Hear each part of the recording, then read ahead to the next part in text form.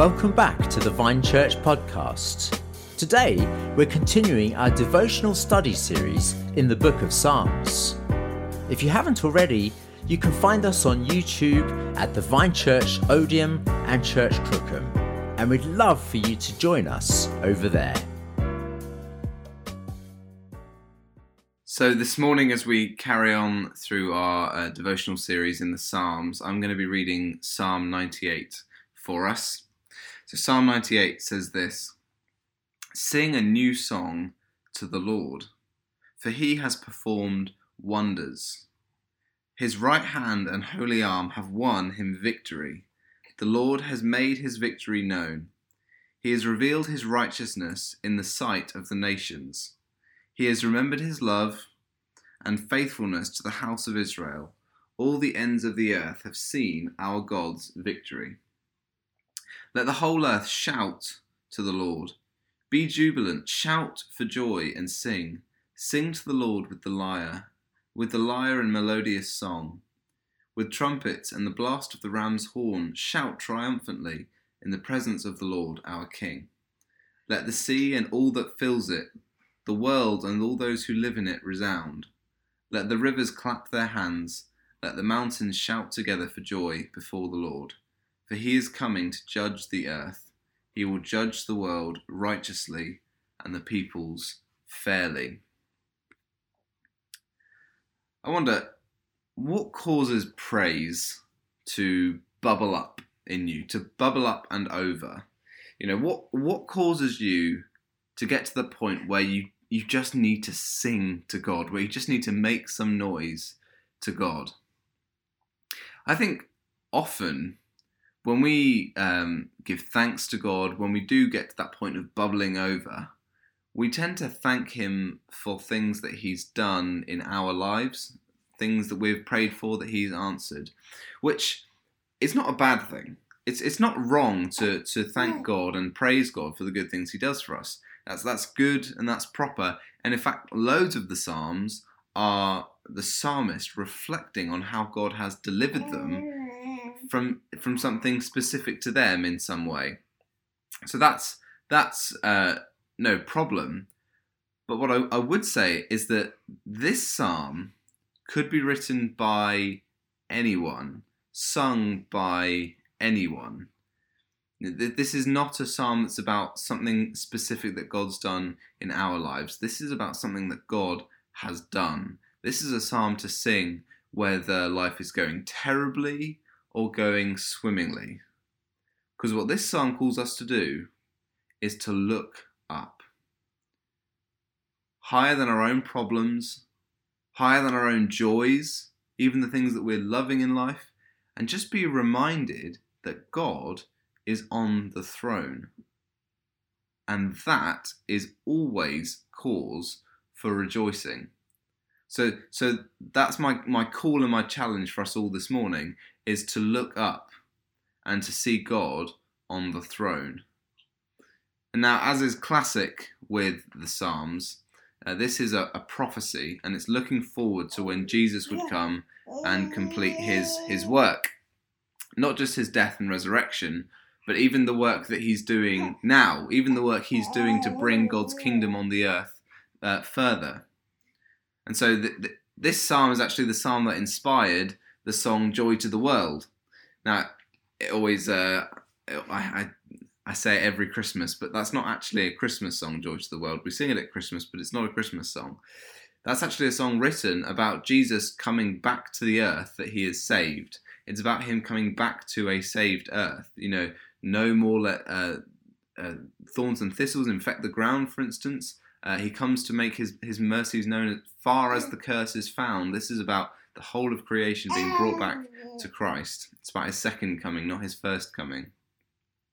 And so, but anyway, the point is that this is the psalm that inspired that song, and this psalm really is about the same things. This is a coronation psalm. This is kind of a psalm in light of what Jesus has accomplished now that he is king over all the earth because of what he's done. So how has he done this? How has he become the king? Well, he's become king by dying to deal with sin, to bring us back to him. He has defeated the powers of death, sin, and Satan. And so in verse 2 we read, "The Lord has made his victory known. He has revealed his righteousness in the sight of the nations." How did he defeat sin, death? It wasn't by just wiping them under the carpet and saying, "Oh, it doesn't matter." No, he defeated them by making his righteousness known, by dying in sinners' places, in the sinner's place. That's what we read in Romans 3, that he has made his righteousness known by dying for sinners. So he has made his victory known through his righteousness. I love what it says here about he's revealed his righteousness in the sight of the nations. But how do the nations know about this? Through his church. That's really profound, that we actually get to take part in this making the nations know of the Lord's victory. He makes his victory known through his people. This is why we have the Great Commission to go forth into all nations, to teach the nations, to disciple the nations, so that they may know the Lord's victory. And why has he done this? Because of his love for us. Verses 3 to 6. "He has remembered his love and his faithfulness to the house of Israel. All the ends of the earth have seen our God's victory.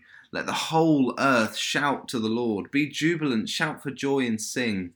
Sing to the Lord with the lyre, with the lyre and the melodious song, with trumpets and the blast of the ram's horn. Shout triumphantly in the presence of the Lord, our King." It's an amazing call that we're called to do, that we, the church, are called to be proclaiming and singing and making known God's victory.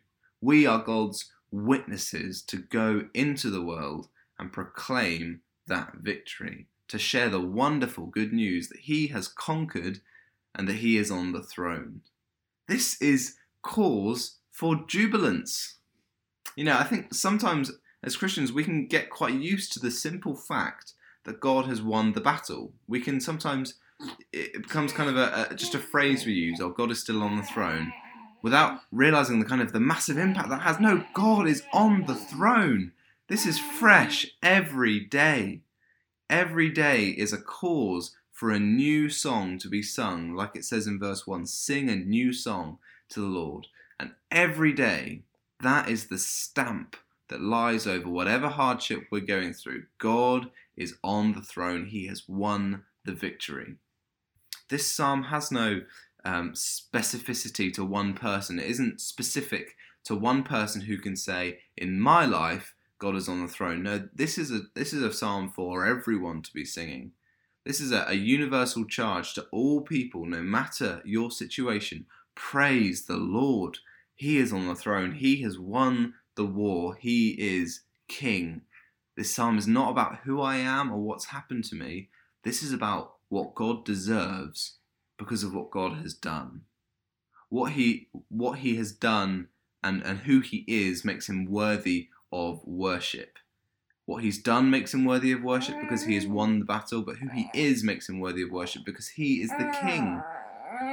Beyond just the good things that he does for us, which, as I say, is a great thing to praise him for. But beyond those, this is about just his goodness, full stop. This is about his goodness all the time, everywhere, for everyone. This is why we see in verses 7 to 9, the sea praises him. The world and all who's in it praise him. The rivers clap their hands. The mountains shout together for joy before the Lord. Wow, everything is told to praise him. The mountains and the rocks, everything is praising the Lord. All creation is called to praise him because he is King over all creation. So this psalm today, as I say, is calling us to look up, to lift our eyes to the throne and see that the Lord is seated there and he has won the victory. And I think that is an amazing encouragement for all of us, no matter what situation we're in. It's not saying that our situations are insignificant to God, but it is saying that God has the final word over all of them. He is the King. Let's make his victory known in the sight of all the nations. Let's pray as we finish. Heavenly Father, we thank you that you are on the throne. We thank you that you are King, that you have the victory. And Lord, I pray that as we relish in that truth, as we seek to lose any kind of over familiarity with that truth, that we would be your ambassadors, that we would be your witnesses, that we would make known the power of our King. In Jesus' name we pray. Amen.